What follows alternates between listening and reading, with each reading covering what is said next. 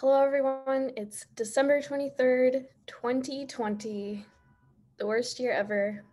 Tomorrow is my 32nd birthday, and today we filmed the last episode of the year for Lady Scientist podcast with Francisca Seeger. She's a computational protein designer and has had a really interesting career, including working on X-ray crystallography, which is basically the way that we're able to determine the structure of proteins. It's a fascinating field. It requires some intense dedication, maybe a little bit of magic. We talk about that in the episode. But halfway through, I found out that she played chess competitively from a young age all the way through college and was basically internationally ranked. So I got super excited. I love the show, The Queen's Gambit, on Netflix with a bunch of great actors, and just love how well done the show is. And so we get into some of her experience in real life of playing as a woman, as a young girl in these circuits, and the intensity of those situations. So thank you all for listening, for subscribing. Comment with suggestions, questions. If you know people who you think would be great on the show, I'd love to hear about it. All of our links are available on the website, ladyscientistpodcast.com, which my wonderful husband built and made, and it's looking beautiful. So thank you for joining us on this journey in this crazy year, 2020. I know it's been kind of a shit show, but this has been such a great outlet, and I'm hoping that you are all getting so much inspiration, knowledge, positivity from the experiences of our amazing guests. So thank you. So normally I ask before we start recording to make sure that I have your job title down. Yeah. Exactly, but I'd love for you to just tell us what your job is and how you would describe yourself as a scientist. Okay, so my official job title is kind of long. I'm a senior computational protein design scientist at Novo Nordisk here in Seattle. That's kind of a mouthful. I don't know why they gave me such a long title. Senior scientist would have been just fine, you know. But I like it, and it's kind of very descriptive for what I do. Which is, I've been at Novo Nordisk for 3 months now, and I'm working as a computational protein design scientist or engineer. I'm primarily working on rare diseases. And what I do there is kind of collaborate with teams of biologists or people who are kind of like testing very early drug candidates, kind of like in early development. And I evaluate targets for the feasibility for the computational design of small mini proteins or peptides, specifically targeted at oral availability. Amazing. So you've only been at Novo for 3 months? Mm-hmm, yeah, and exactly. You were at Amazon before that? Exactly, yeah. I was at Amazon for almost a year and a half before that. And before that, I was a postdoc in the Baker Lab. In the Baker Lab. Yeah, I was gonna say the person I had on the last episode, it's kind of, I think, similar to you and I. Like, we've met once. Have we met twice, maybe, at like a Women in Bio event? Yeah, there was a Women in Bio event at Lyle that I remember, where I think Brian introduced us, or we ran into each other, but like we had the Brian connection. Yeah, we have like similar circles in Seattle, but we've never like hung out or anything. So exactly, it's kind of a fun, like, you have this parallel path to me in a way, and so I'm excited to like get into some of that, because I don't fully know like what you've worked on before, what you're doing now, so it'll be fun to like get into that. That's awesome. So can you talk, like, what was your transition from Amazon to Novo? Like, what was that? Yeah, it was kind of weird to start a job in a global pandemic, to be honest. Like, I've been to the Novo office a couple of times, mostly for IT reasons, but I've never actually worked there.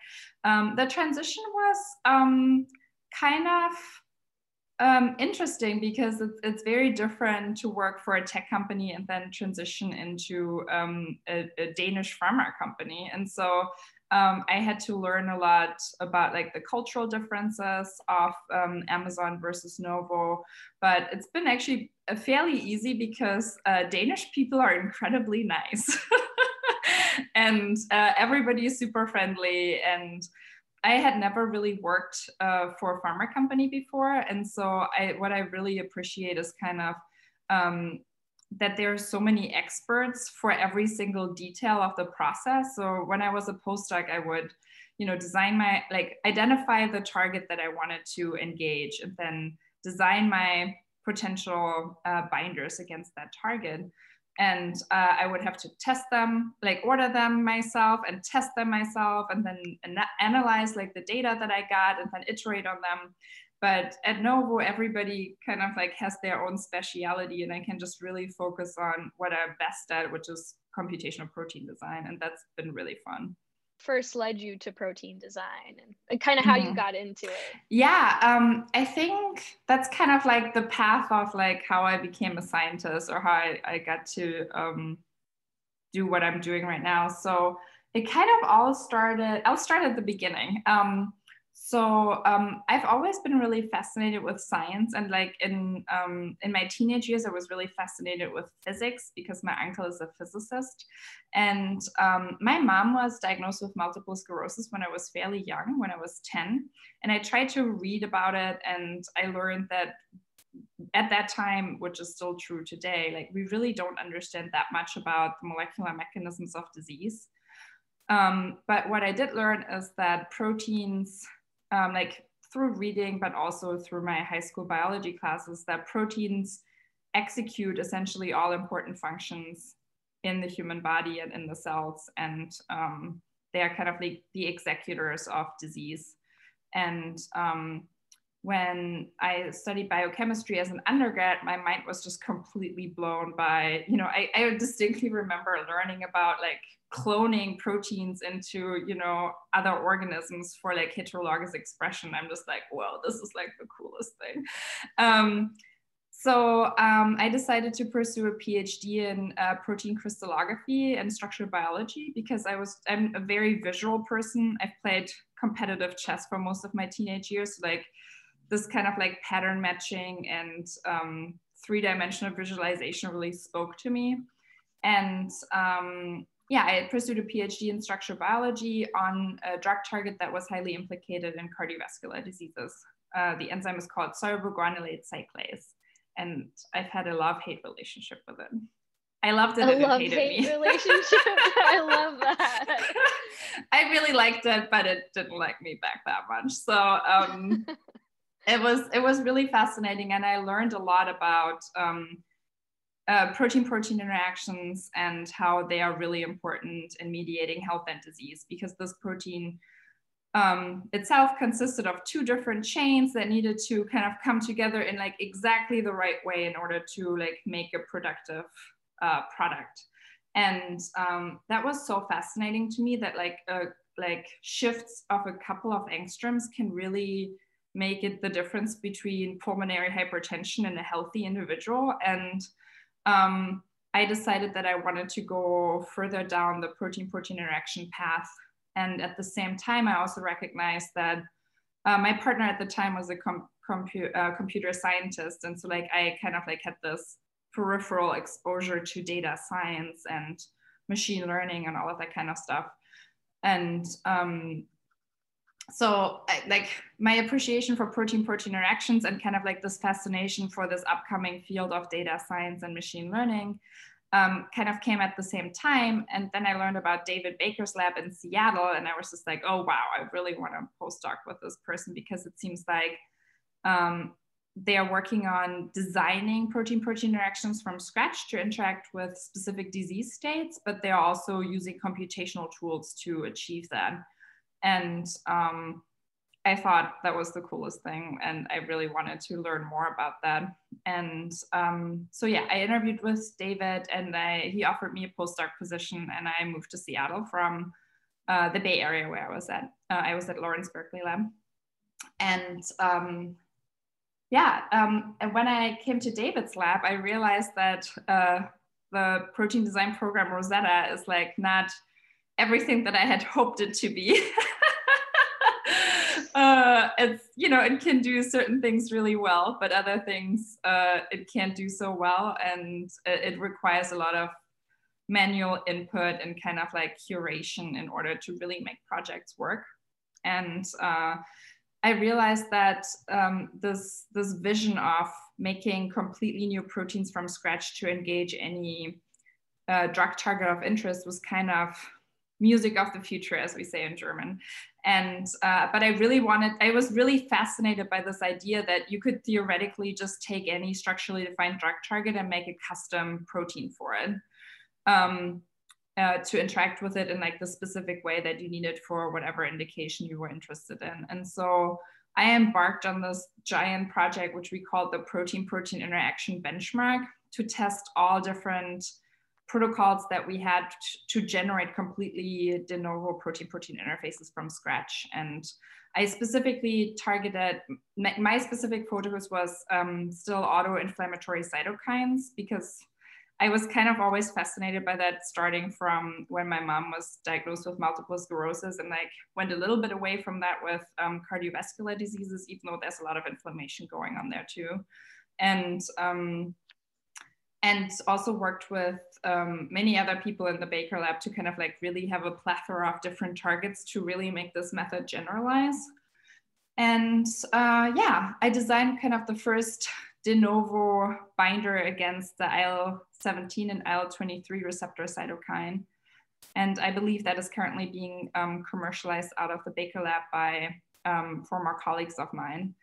And yeah, that was super cool to learn the ropes of computational protein design. I took a lot of data science classes while I was a postdoc in order to be more efficient programming and to really be able to analyze these giant data sets that come out of Rosetta. And yeah, that was just overall a pretty cool experience, and kind of like my transition from being a wet lab scientist to a computational scientist. Yeah, and then, yeah, that's kind of how I got to protein design. And then I was always a little bit nervous as like an international person in the US about what my career would look like and what my dependency on my visa status would be. And so I treated my career search or my career design almost as like a research project to figure out what exactly it is that I wanted to do after I finished my postdoc, because it was always pretty clear to me that I wasn't really interested in an academic career, much to David Baker's disappointment. We've had some heated discussions about this. Oh, I'm sure. It's kind of sad that in most academic circles, like alternative careers are not really respected as much as becoming a professor.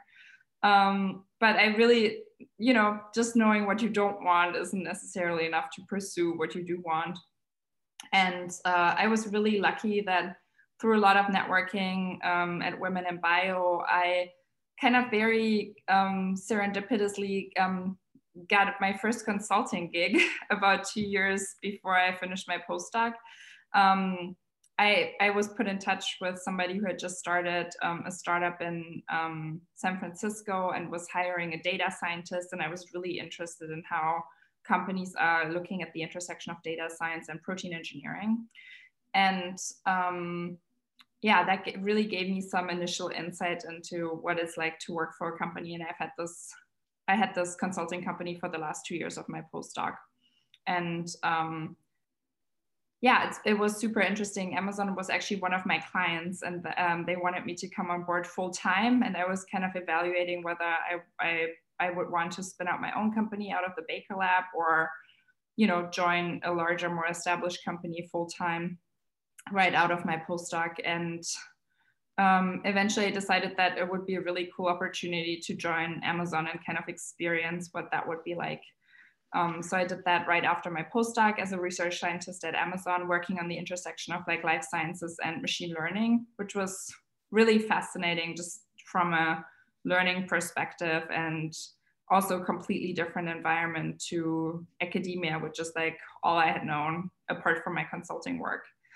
And then I decided to join Novo just like for the sheer opportunity of like working for a company that can really push molecules through the clinic and have like a real impact.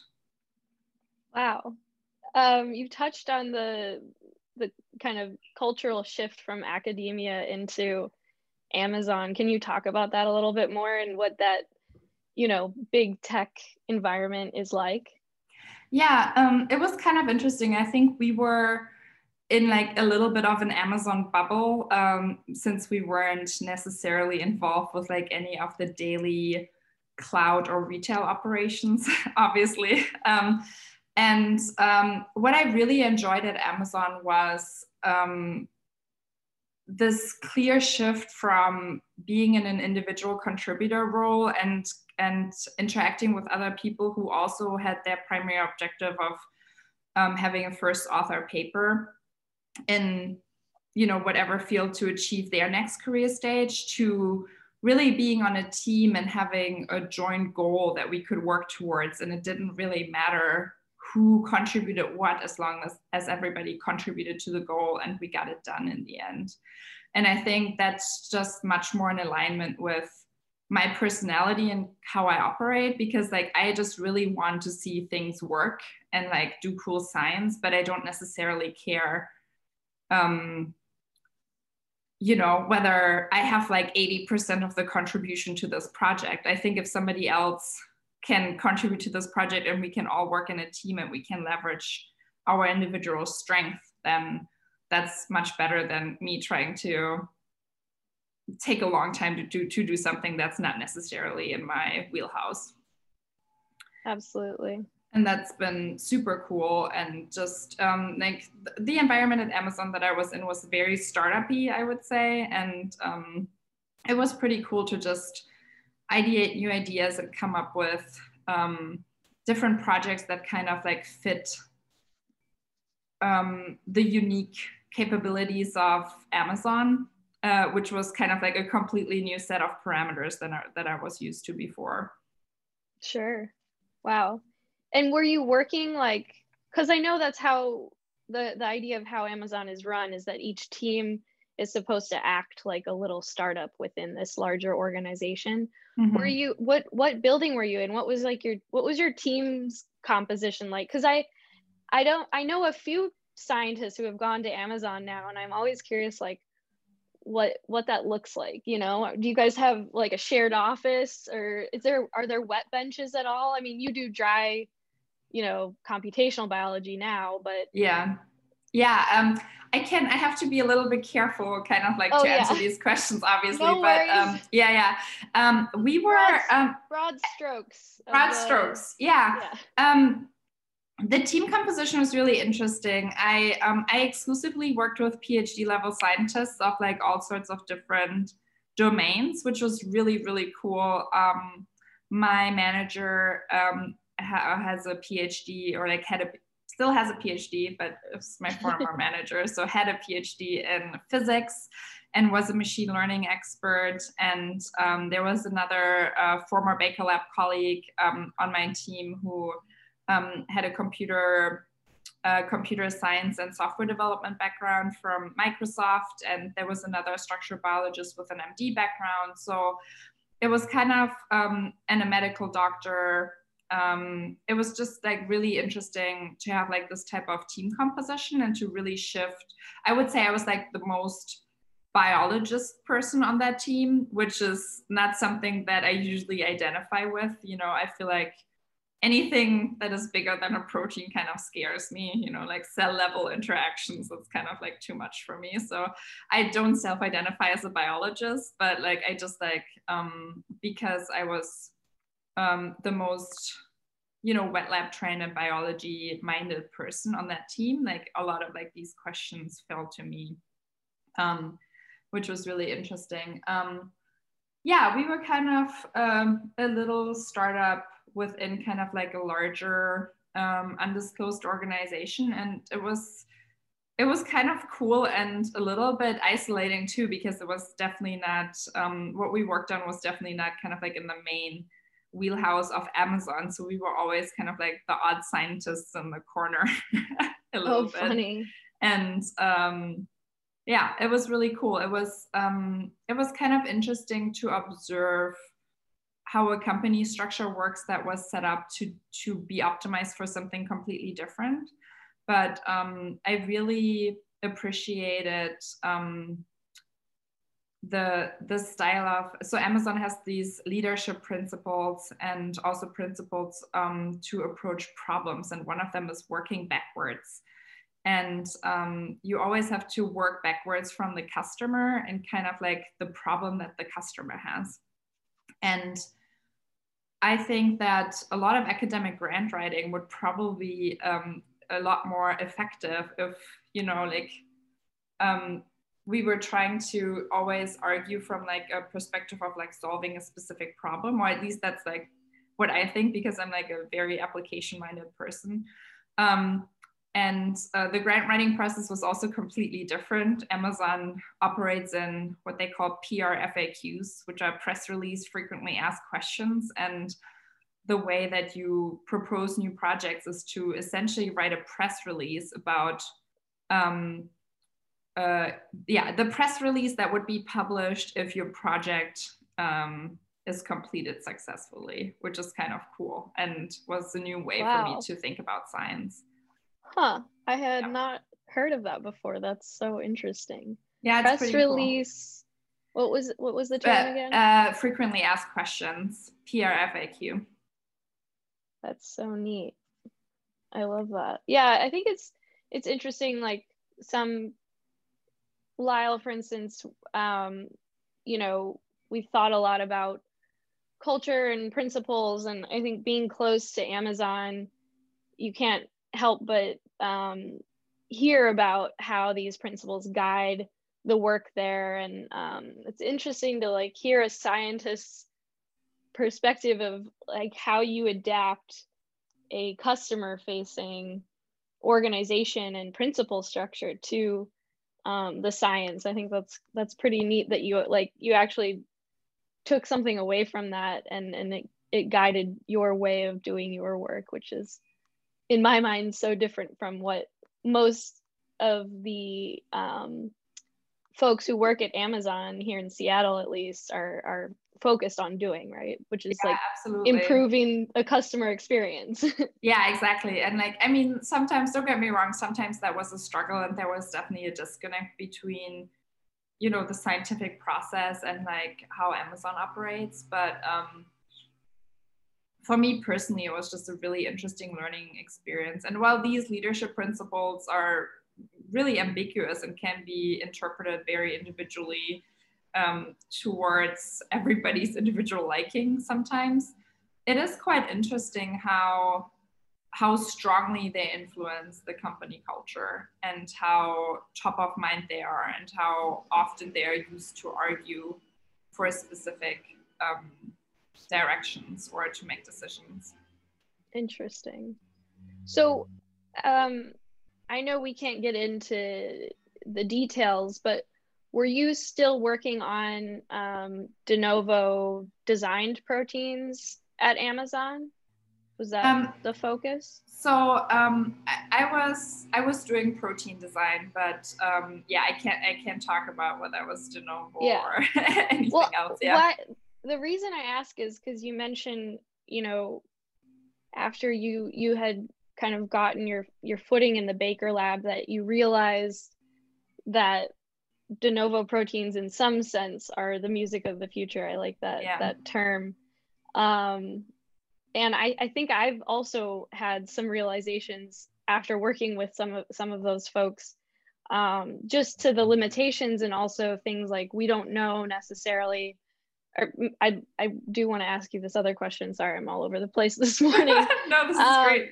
But have you had an arc of like you were doing de novo proteins for a while and now you're back to more of like rational protein design or borrowing proteins from nature, or, you know, just curious if you've like shifted back at all, or if you're still mainly using Rosetta and designing de novo proteins. I think that's a really great question. So I think the way that I'm framing this in my head is I've really done technology development in the Baker Lab that is not necessarily ready for prime time yet, if that makes sense. So I think in the Baker Lab, I was really driven by this vision of developing algorithms that one day could just like be turnkey and automated to really generate what we call binders, just like de novo proteins that bind target of interest in like a specific fashion that is needed for functionality. And while I think that was really cool and kind of like an ambitious goal and worked at like a very low percentage success rate. Oh, I think my neighbors are having their lawn mowed right now. I hope that's not too loud. No, that's fine. While, you know, I think that was a really fun academic exercise, and I think it's definitely gonna be important in the future. If you're actually trying to develop new therapeutics or vaccines or diagnostics, it's much smarter to leverage the biological or like native protein information that you have. So in reality, if you're trying to work on real world applications in whatever shape or form, you might be well advised to incorporate some of the information that you have. So to speak in a little bit less abstract terms, like very often, or if we're lucky, we have crystal structures of how our protein target of interest engages with a native protein in the body or something like this. And so borrowing information of how other proteins interact with the target of interest and maybe taking hotspot residues from that protein or even full secondary structure elements to use as inspiration to make smaller mini protein binders or peptides is generally not a bad idea, because then you have a starting point that is a little bit more reliable, and you're not kind of necessarily dependent on a really well-working de novo interface design protocol, depending on like the shape and surface composition of your target that you want to bind to. That can be very challenging. And sometimes there was like a recent really cool preprint from the Baker Lab that was incorporating something that I've been interested in a long time, which is used for antigen stabilization and development. So like having like discontinuous elements of like for instance, like a 3-dimensional B cell epitope, and trying to figure out how you can stabilize that into like a smaller manufacturable unit that you can then use as like an immunogen for vaccine development or something like this is super interesting. And so for these types of applications, you also don't really want to go completely de novo, because you need to elicit an immune response against like this natively occurring protein. I see. Are there instances of these de novo proteins in clinical trials? That's like one space I'm not familiar with, and I'm just curious. Yeah, I think the most the two examples that I can think of, and I have to admit that I'm not completely informed of like which stage they're at right now, but there are two companies that were founded by former people at the Institute for Protein Design. One of them is called PVP, Protein versus Protein, which manufactured an enzyme that can be formulated into a pill to degrade gluten in the stomach for celiac patients. And so that is currently, I'm pretty sure an IND has been filed. I don't know which clinical trial stage it's in, but that's something that where a native enzyme was stabilized and redesigned using Rosetta that is currently being pushed into the clinic for celiac's indication. And then something that's really cool that was done or pioneered primarily by my friend Danielle, who was my mentor when I first joined the Baker Lab, is an IL-2 mimetic technology that is currently being pursued by a company called Neoleukin that spun out of the Baker Lab.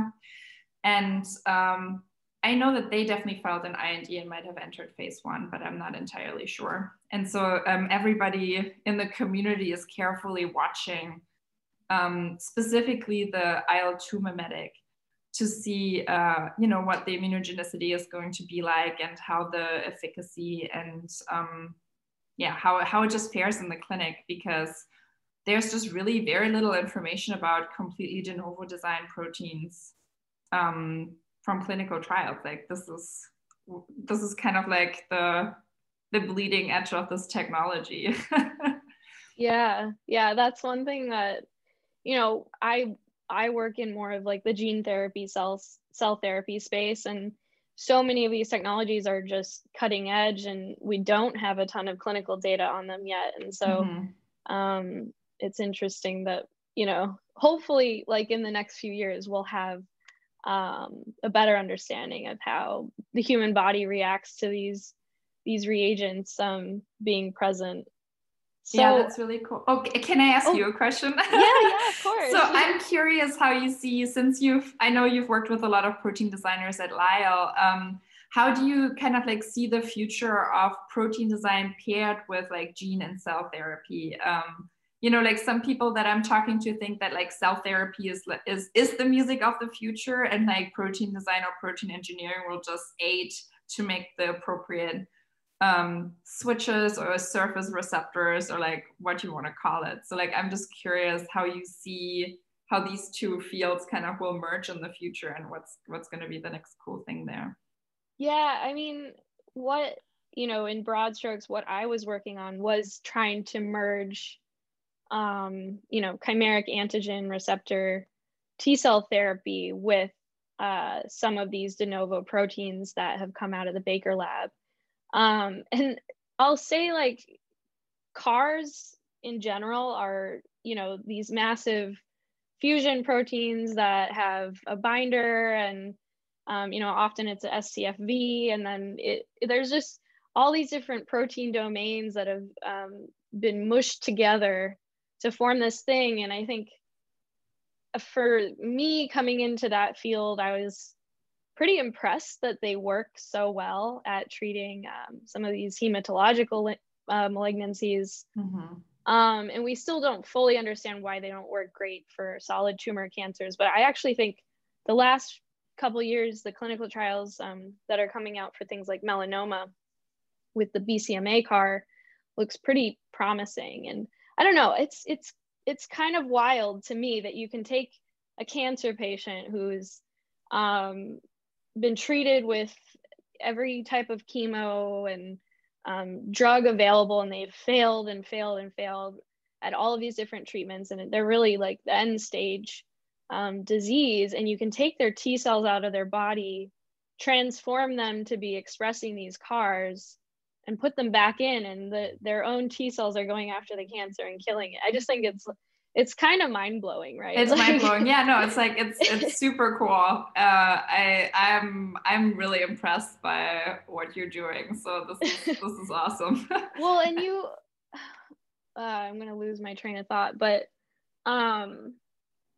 you touched on the protein design kind of advancing with this, and I think there's definitely room for improving the safety of these cellular therapies, because you've studied cytokines, so you know how hazardous they can be in the body. I mean, cytokines are responsible for a lot of the disorders like you were talking about with multiple sclerosis, and there are certain cytokines that are extremely deadly to other cell types and can really wreak havoc. So I think kind of dialing in the T cell product so that it's potent in the cancer tissue you're going after, but not normal tissue, is a really, really important part of those programs. And a lot of good people are working on that. But yeah, I don't know, like, I think there's a lot of exciting tools like the heterodimers that Zibo worked on, and the switches that Mark LaJoie worked on or developed. I think there's a lot of potential there, but do worry about the immunogenicity question, and that with the CRISPR field also we're worried about that as well. Yeah.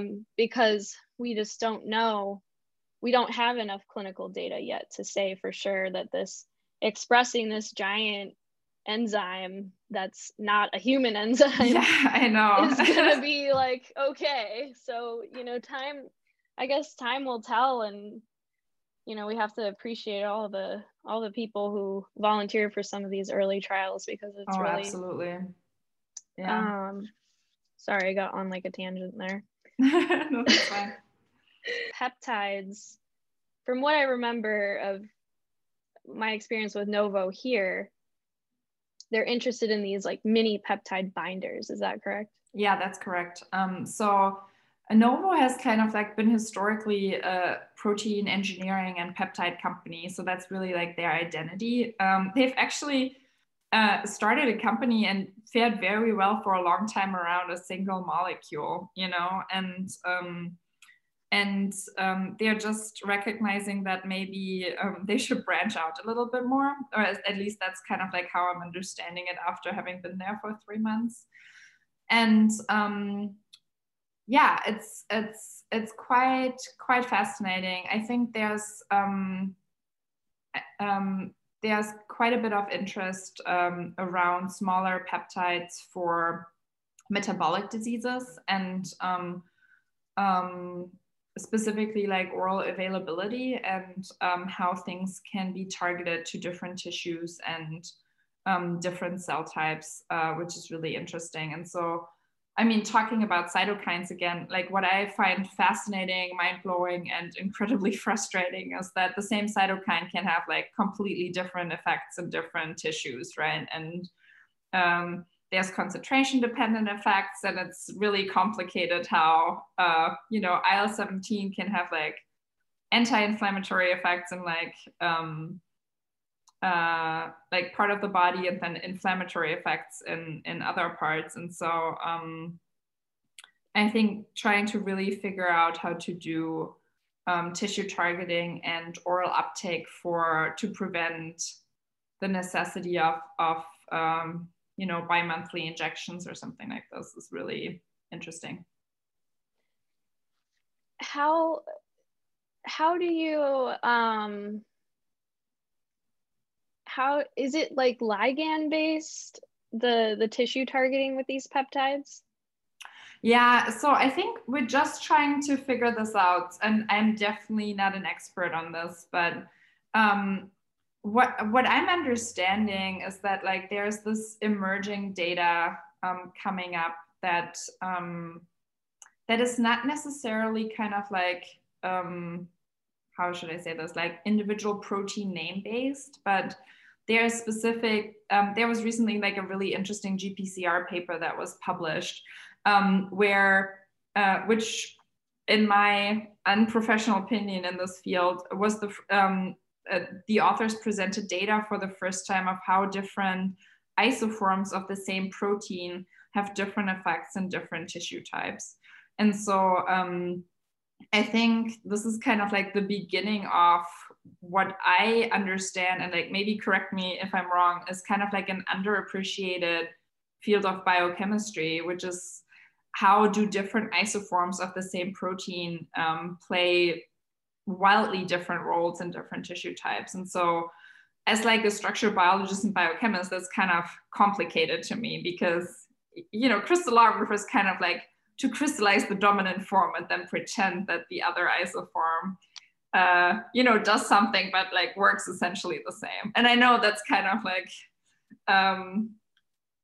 being a little bit mean to my field of origin, but that's definitely how I approached my PhD thesis.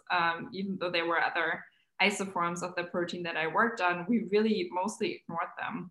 And I think there's recent data emerging that say that we probably shouldn't ignore all of these different isoforms and see what we can leverage for therapeutic applications. Yeah, that's interesting. One of my early grad school studies, we were interested in how transcription factors determine, you know, the expression of different isoforms of a gene. And the main area that I refer to myself, there's one of the databases that was generated is like the tissue specificity of expression of these different isoforms of the gene. And it is pretty important to know when you're designing, you know, say an RT-PCR assay that's going to measure the expression of this particular gene, you actually need to know which exons are in there. Yeah. Or else you might not be covering the correct, you know, exon junction. But there's so much that we don't know, right? Yeah, so much. Yeah. That's why it's cool to do what we do, because we can always learn new things every day. Yeah, that's awesome. Tell me, because I've worked with Matt, who was a crystallographer. Mm-hmm. Yeah, Matt Big. Yeah, and he's at Neo-Lucan now. Mm-hmm. And you know, I've heard that crystallography, it kind of has this reverence from other biologists that like it's a special kind of art form, basically. And I've even heard like that certain crystallographers, you know, they only play like classical music when they're in the lab because there needs to be this, you know, like perfect condition for the crystals to form. So can you talk about that? Did you have any like quirky crystallographers you worked with? Oh yes, absolutely. It's an interesting field. I mean, there's definitely like a little bit of what I would call voodoo or black magic surrounding this field. I've definitely heard of crystallographers who only use like this very specific horsetail hair to start seeding their crystallization conditions, and they swear by like this one cat whisker or something like this. I mean, like, to be fair, like animal hair is used as kind of like a nucleation initiator for crystallization sometimes. So it is like an actual technique to you know, mostly use a solution that has like formed maybe microcrystals to initiate seeding of larger crystals with like animal hair or other things that can like provide a nucleation basis or something like this. And but yeah, it's just, since we don't really know a priori what type of conditions a protein will crystallize in, if ever, you know, everybody kind of like has their own secret sauce, and depending on what type of conditions have proven to be successful for you in the past, you kind of get a little bit attached to them. And so I would say that process it's systematic. I wouldn't necessarily say it's scientific. I love that. So my grad school protein was a heterodimer, and it was like and there was no covalent cross-link that would kind of like staple these two subunits together. So it was actually quite challenging to produce a predominantly heterodimeric solution. And I used a lot of Native's mass spec to quantify how much homodimer of the two homodimer types do I have in solution, and how much heterodimer do I actually have.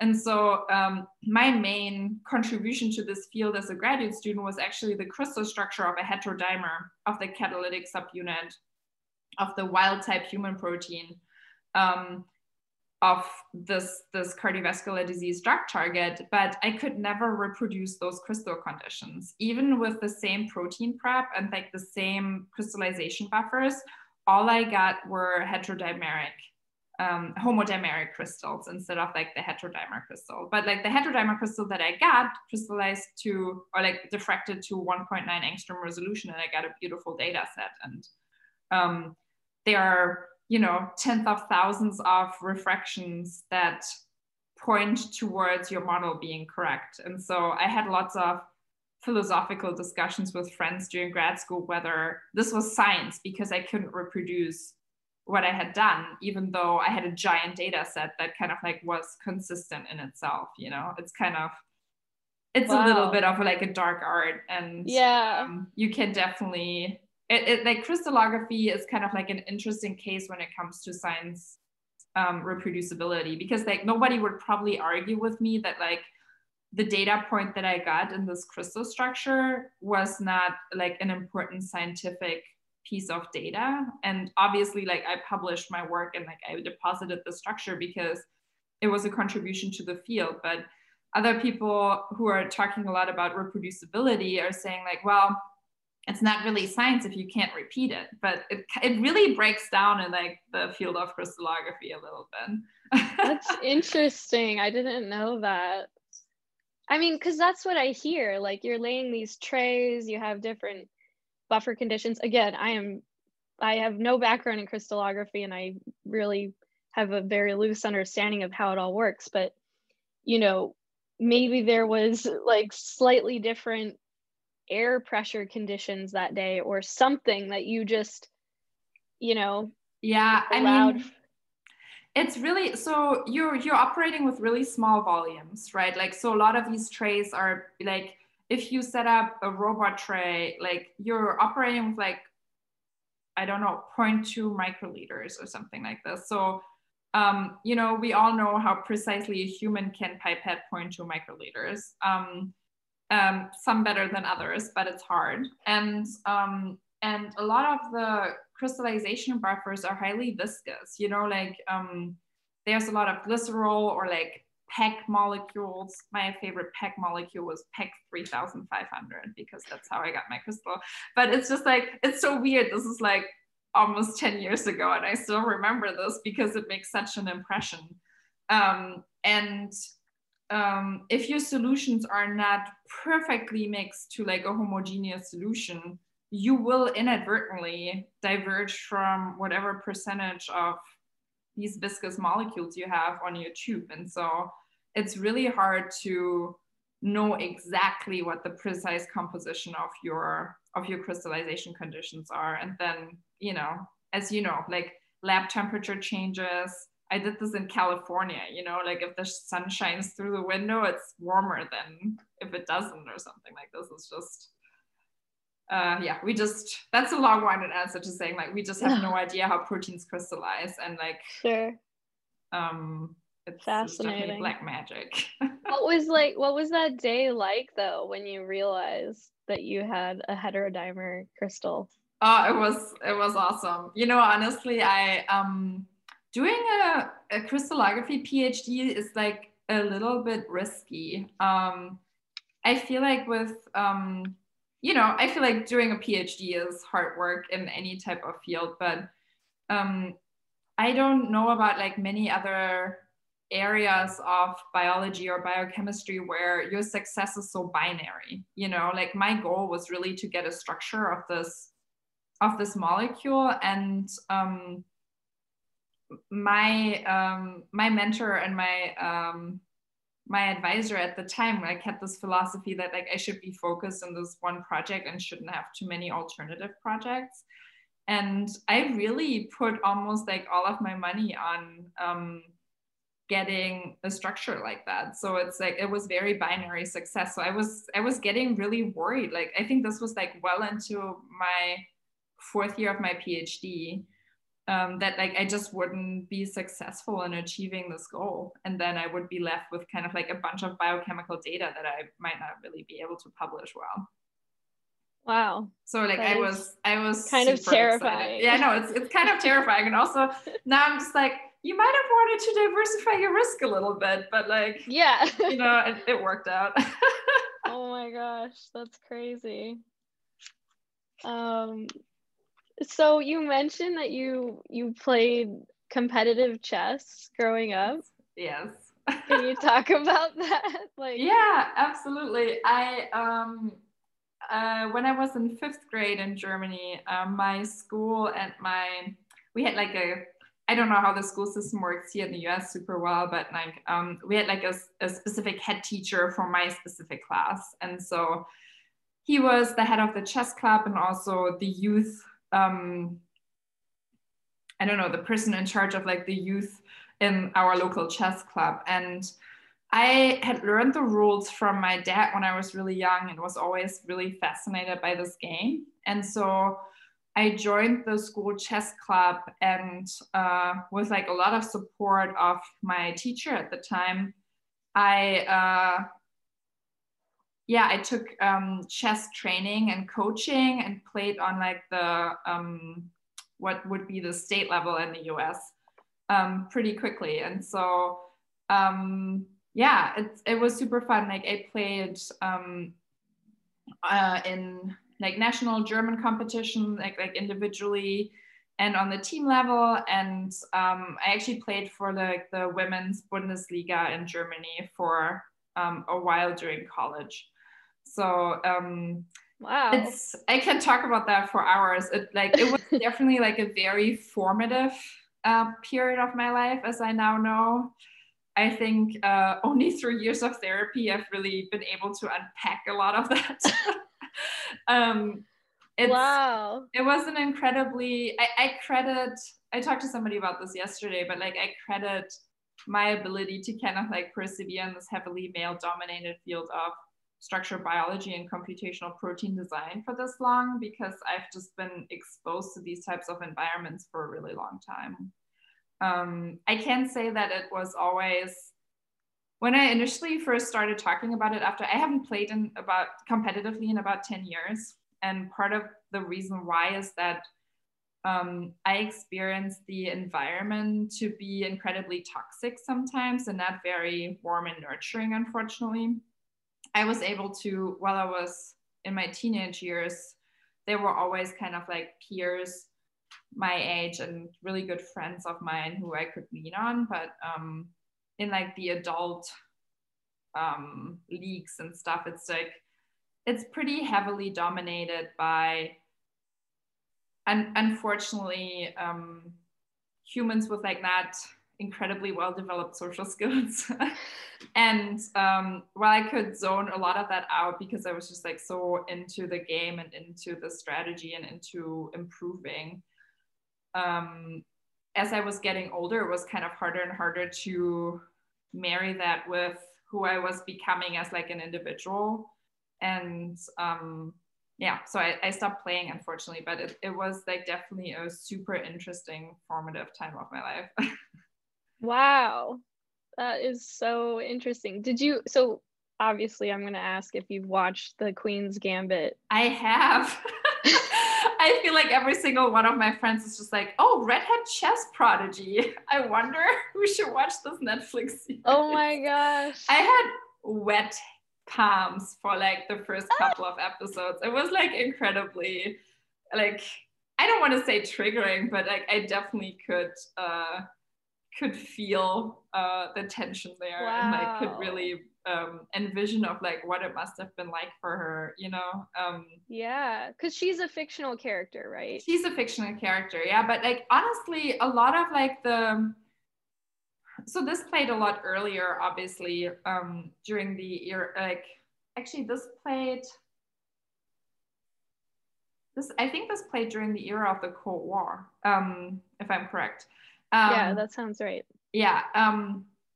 So obviously earlier than when I was born in 87, but a lot of like the treatment of women in this field rang true to me and kind of like mirrors my experience playing chess. I unfortunately made the experiments that like, you know, boys started crying when they lost against me, and like they shared with me openly that like the only reason why they didn't want to lose was because I was a girl, you know. And so wow, we're talking about 11, 12-year-old children who probably couldn't really explain to you what sexism is. So I think this just shows that some of these some of these biases are so deeply ingrained in our society, you know? Yeah, absolutely. And I had, I think I was probably like 14 or 15, and chess is an incredibly objective sport. I call it a sport because you have like essentially a number associated with your name that represents your play strength. And right. that is calculated by an algorithm. So okay, I'm gonna it's close like, this because it's bright, but keep talking. absolutely. Yeah, so you essentially have a number associated with your name that fairly accurately reflects on how strong you are as a player. And I've had like, can you share your score?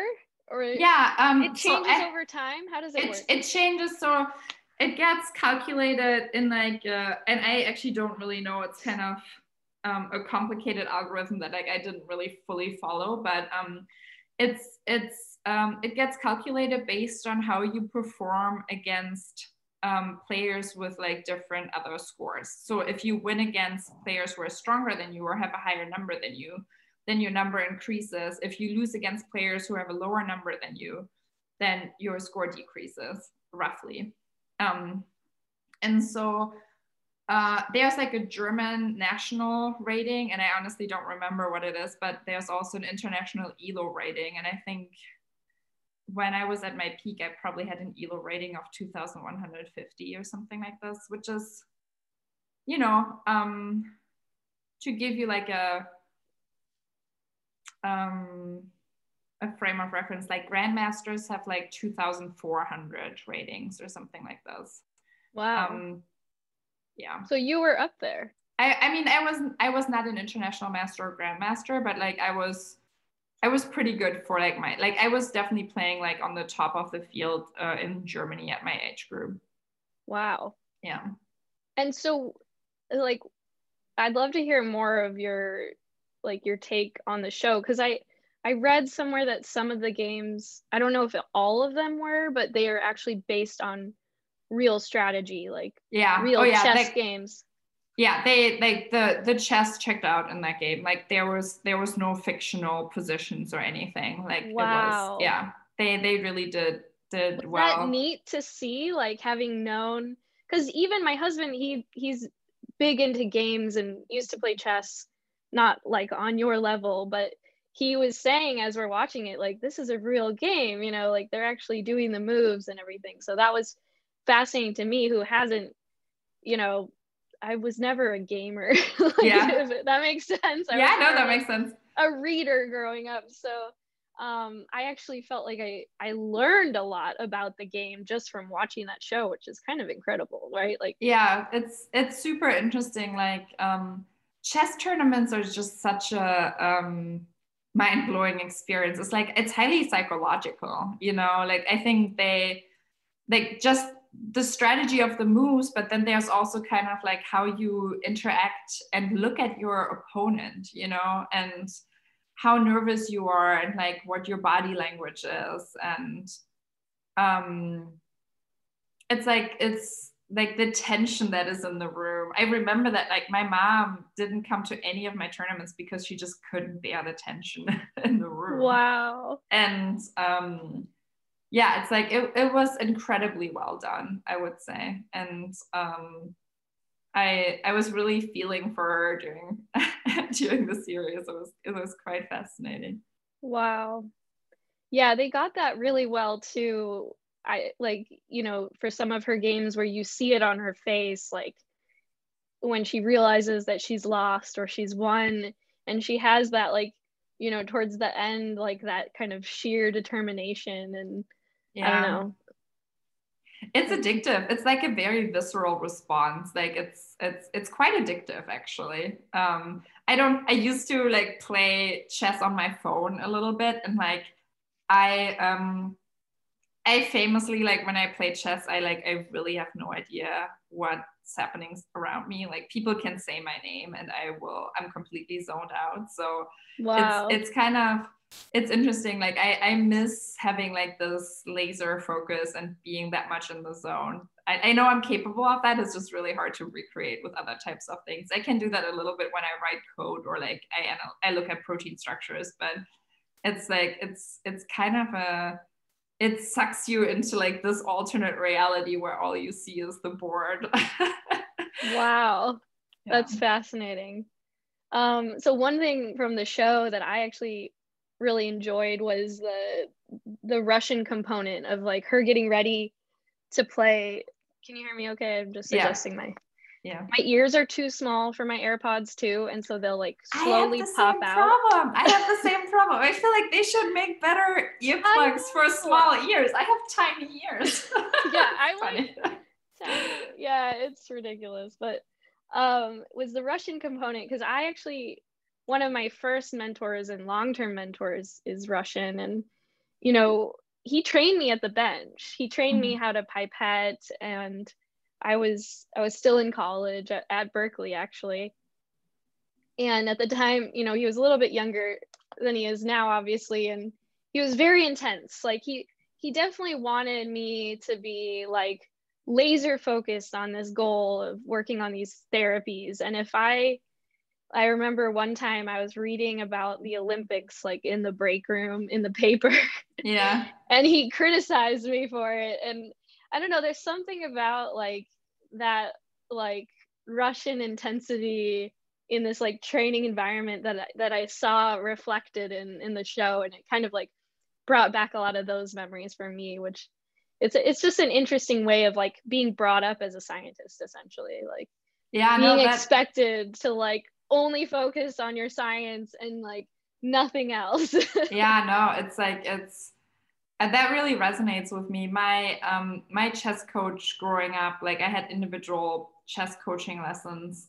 He wasn't Russian, but he was Ukrainian, and I think some of the culture definitely translates.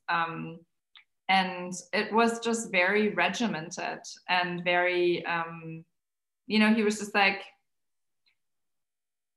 you're really good, you just need to execute.